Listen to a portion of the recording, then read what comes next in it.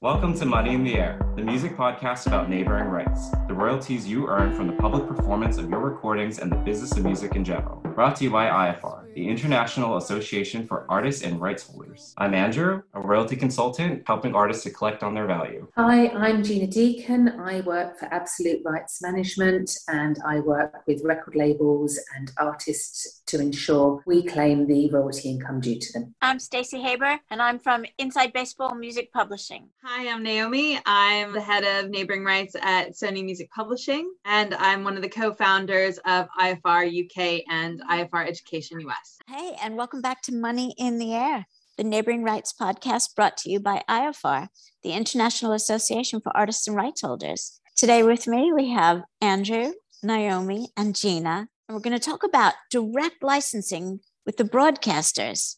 Andrew, please start us off. One of the things that I just found out recently was that labels can do direct licensing with digital services like Pandora for their non-interactive service. So here in the States, what I thought before was that licensing was done at a statutory rate. So these rates were predetermined per stream on services like Pandora, but labels can enter direct deals, which augments the per stream, per performance rate of non-interactive services like Pandora, which can be different than your statutory rate. And what I found out by looking through some statements is that it appears to be less than statutory, which was quite surprising to me. So that's something that I wanted to make our listeners aware of, is that if you're signed to, say, a major record label, they can enter a direct deal with Pandora, who then will pass on the featured artist share to SoundExchange. And it appears to be less than that statutory rate. So that's something that our major artists, I would say, should look out for on their statements. Their SiriusXM, for instance, that might be under statutory licensing between SoundExchange and Sirius, versus a Pandora, which will have a broken out rate by label depending on what their licensing agreement is. And my fear there is that the labels are negotiating a higher interactive streaming rate for the interactive streaming side of Pandora and a lower non-interactive streaming rate with Pandora because of the higher royalty rate that ends up being paid out to featured artists. So what statute are they relying on? For instance, with mechanical royalties, because when they were put into place, the publishers, the songwriters had all the power, and the publishers had their rights, so the labels had no leverage. So that's how they could negotiate a 3/4 rate. But now I don't see what legislation they could rely on to negotiate a lower than statutory rate.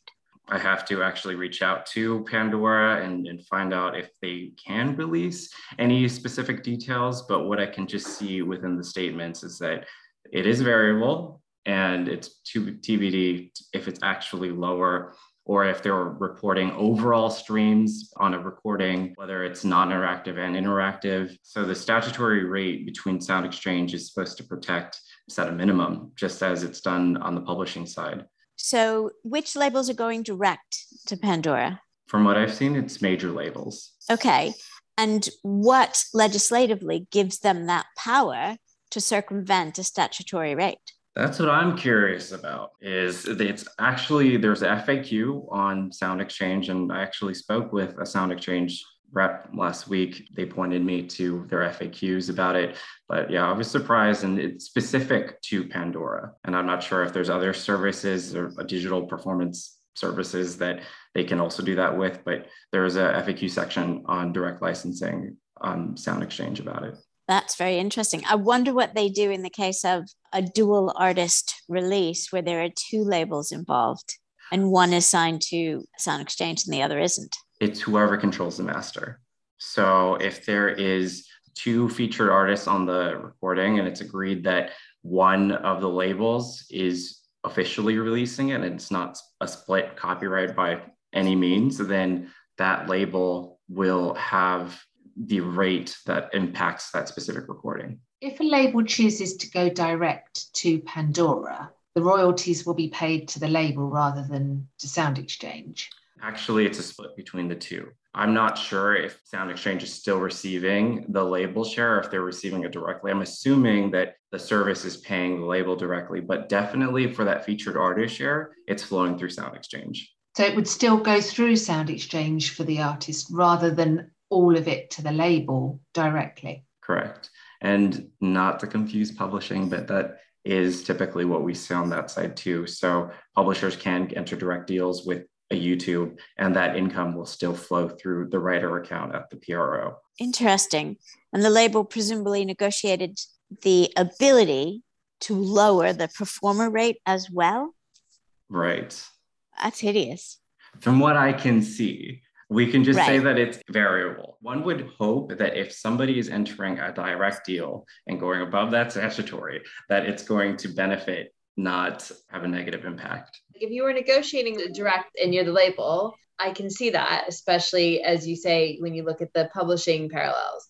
But then surely the performer would be the Sound Exchange statutory rate. How that could be different makes no sense to me. Listeners, if you have answers to these questions, we want to hear from you. info@ifr.co.uk. That's info@iafar.co.uk. We'll have to dig deeper and come back and do another episode on this. I want to know what the statute says, and I want to know who else it's being done with, and if it's being done in any other countries. So you have your homework, guys. Thank you for listening. Thank you for sticking with us for another week. We will see you next week. Bye.